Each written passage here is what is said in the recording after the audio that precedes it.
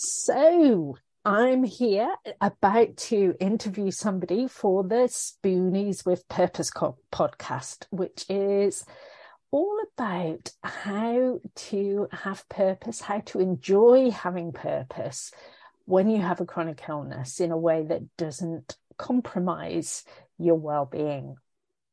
And I'm very excited today to have with me Julia Stüber. I hope I've pronounced that right. Would you like to introduce yourself, Julia? Yeah, you nearly did it right. Thank you very much. I'm Julia Stüber from Germany. I'm a social media manager and I publish books on self-published books. Fabulous. Would you like to tell us something about your experience of living with chronic illness, Julia? Yes. It started relatively harmless for me. It was just like, I've got a Hashimoto diagnosis. Okay, I live with that. I take my pills. And then it progressed over the years. I got celiac disease. I've got endometriosis. I've got asthma, and everything got worse and worse over the last 5 years until we realized that I've got chronic fatigue syndrome. And I've got the official diagnosis now. And yeah, that changed a lot. I mean, with celiac disease, your life changes, everything changes, how you eat, where you eat and everything. But that's manageable. But with the CFS, I find it still hard to get a grip on that and to organize my life in a very different way than I'm used to it. Yeah, it takes it to a completely different level. Oh, yes, indeed.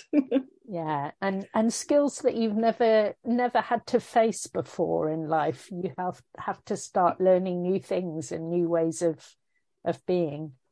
Yeah, I mean, it sounds funny to somebody who doesn't have MS-CFS, but you know what I'm talking about. I have to learn how to rest. I mean, I'm somebody, I'm always everywhere. People kept asking me I always say former life before the diagnosis, how many duplicates of me are running around. Have I cloned myself? Because I've always been doing so much.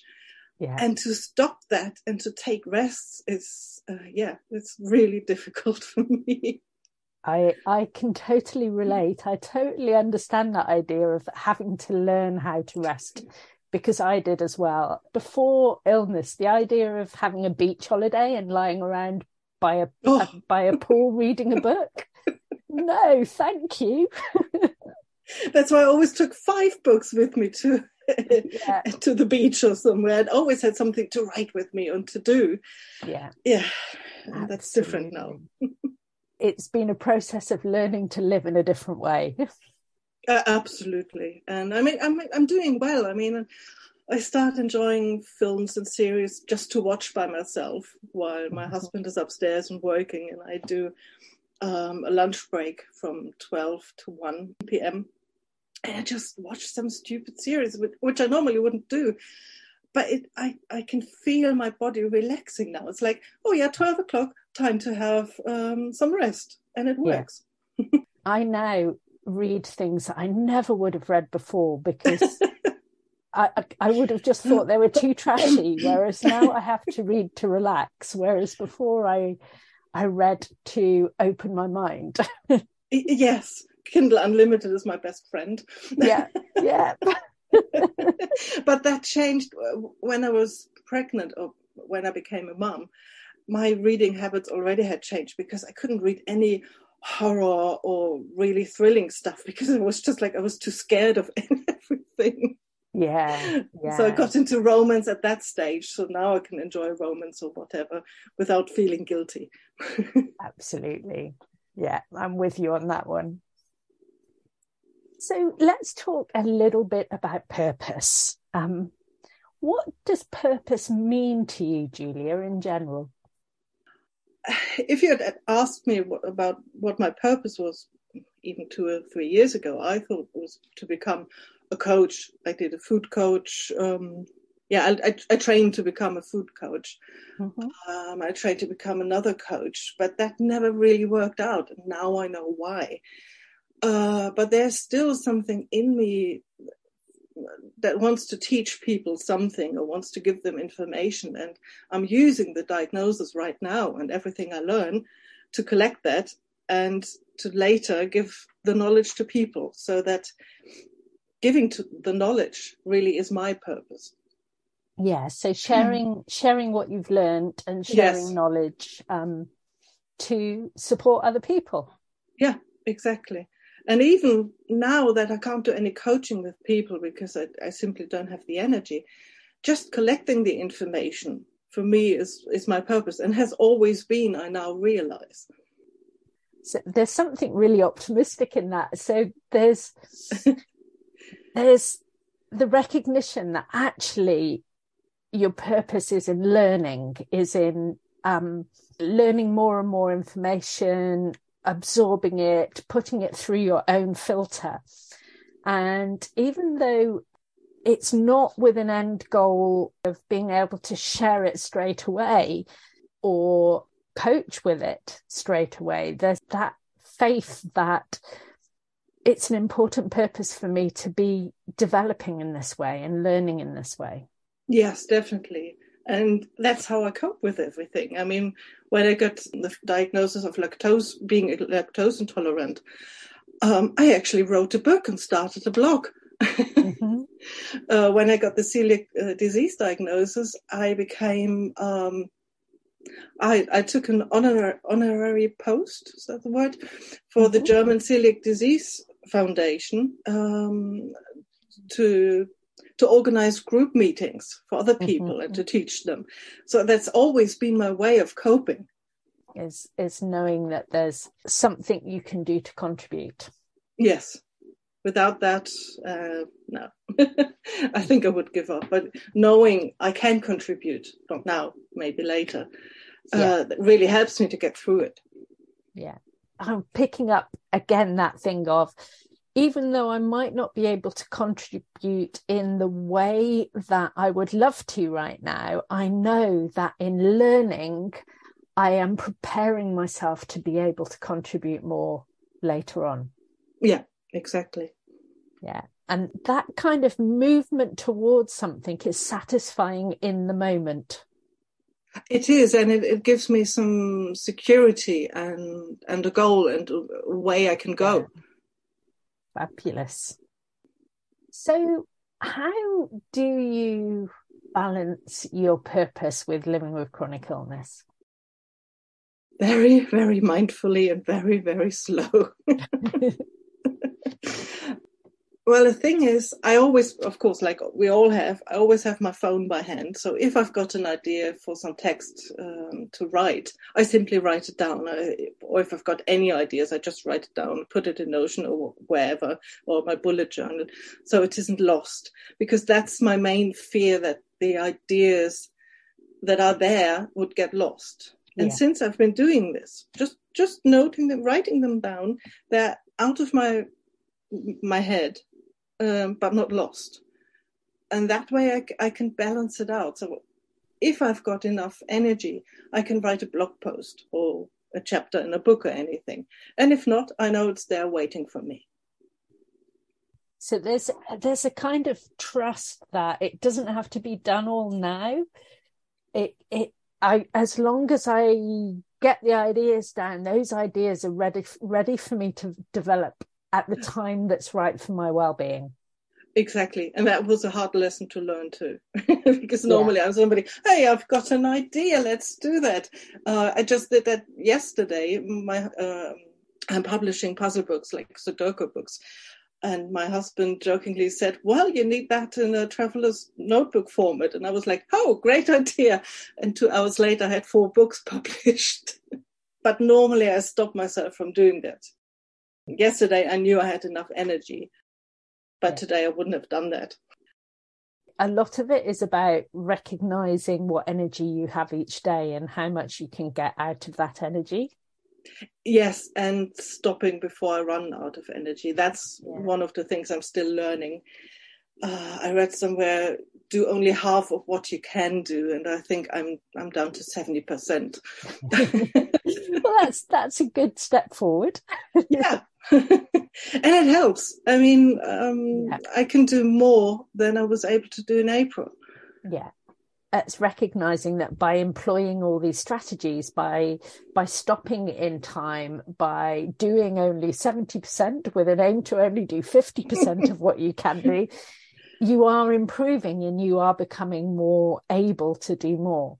Yes, and that's wonderful. I mean, I didn't expect it to happen so fast after all the books I read and all the videos I watched. I thought it would take longer than I see any progress.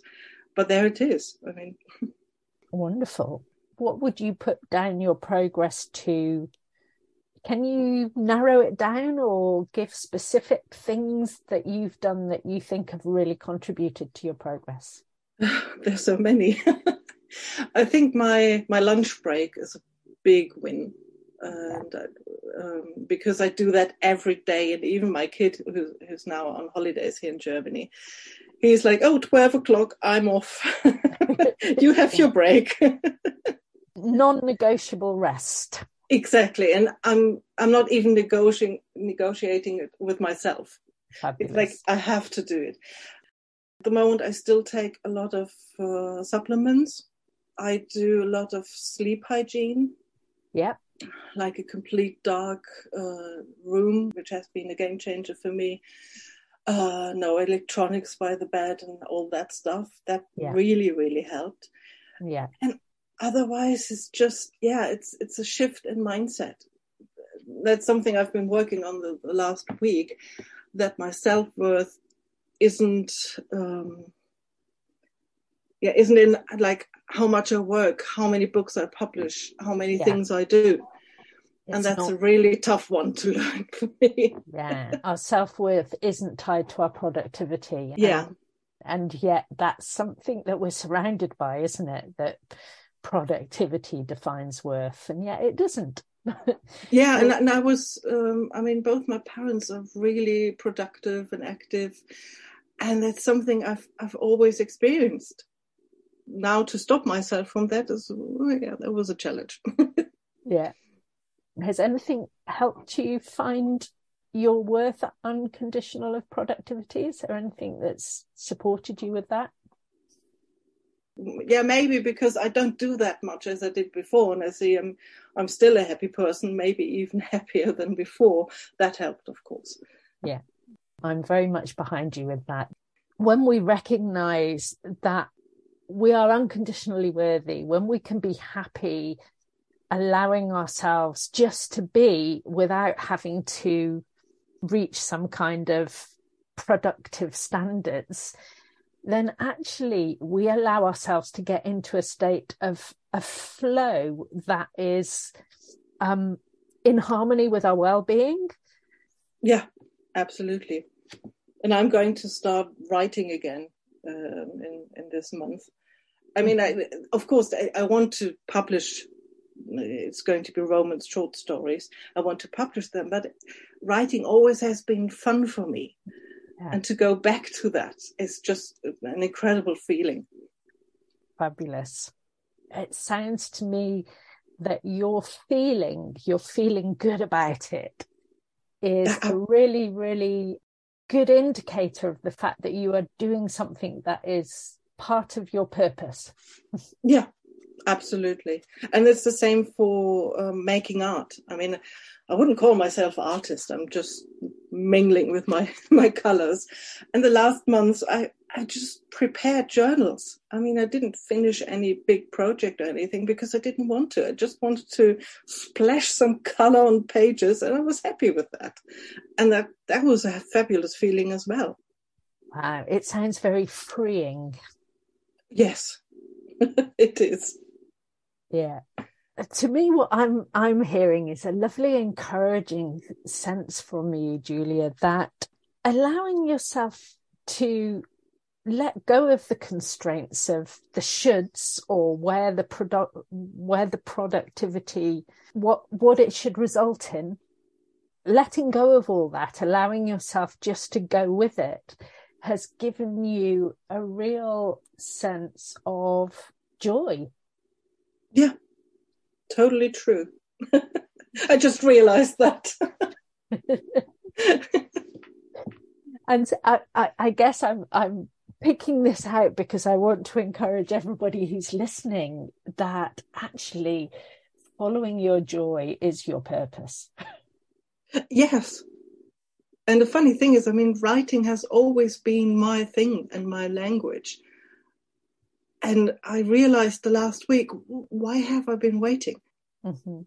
I mean, I love creating my low content books and puzzle books and everything. It's really good fun, and I still love. I got one of my proof books, and it's just the best feeling in the world. Like, yeah, I did it. But the writing is more important to me. Fabulous. So let's talk a little bit more about that, Julia. Let's talk about your particular purpose and how I guess it's been evolving over the last few months as well, to do with how well you've been, what you've been able to do. Yes. I mean, when I was really the worst I've ever been in April, I wasn't able to do anything. I couldn't paint. I just didn't have words to write, which is scary for me. And through shifting my priorities, it really freed me, and shifting my mindset, it freed me again. And now I've got a plan, of course. I'm such a planner girl. But I shortened the plan of things I have to do. And now I've got much more time for the things I want to do. Wonderful. So tell us a little bit about your process as a writer. Do you have a timer to make sure that you don't do it for too long? How do you sit down and write a book or create a Sudoku book? These are two completely different ones. I don't use any timers at all because they confuse me and they draw away my concentration. Mm-hmm. Well, I've got certain times where I can do it, but because I've got a kid who's 12 at school and I only have a short amount of time. I do my low content books first, and I find ideas what I want to do, the 3 to 4, 5 books I want to do each month. But then I work in the time I have, and I don't put any extra pressure on me. Like, I have to finish that in 30 minutes. That would be too stressful. And right. if anything, I want to avoid stress. And the same as with writing. So not having any stress. Because I put a lot of pressure on myself, and I think that might have led to ME/CFS for me as well. Besides all the virus, whatever things, all the other complications. Yes. Again, this is something that I'm very passionate about sharing, is that one of the most important things we need to do is take the pressure off ourselves. Yes. Because it's only when we can do that we give ourselves the opportunity to allow wellness to flow. It sounds like in the way that you work, you have created a flow in your life that allows you to be as well as possible. Yes.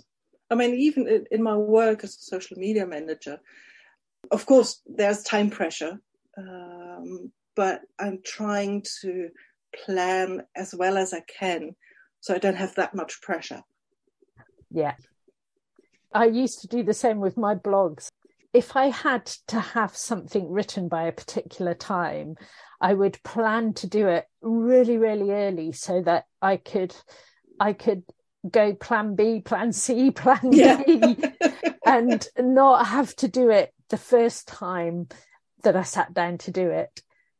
Yes, it really, really helps to plan ahead to give yourself plenty of time so that you don't find yourself in that position where you're really pressured to get something done. And even I'm the social media manager of the British shop here in Germany. And when the Queen died last month, we were prepared.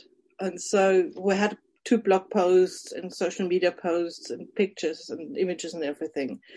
So it was still a lot of pressure and stress, of course. Yeah. But I took the time to watch everything.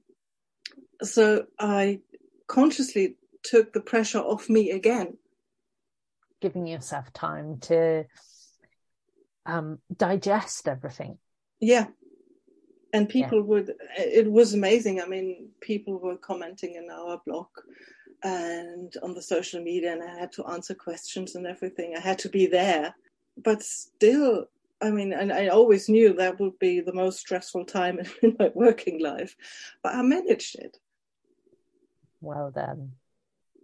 So when that was a situation there where there was a bit of pressure, can you summarize what it was, how you managed to take the pressure off in that moment?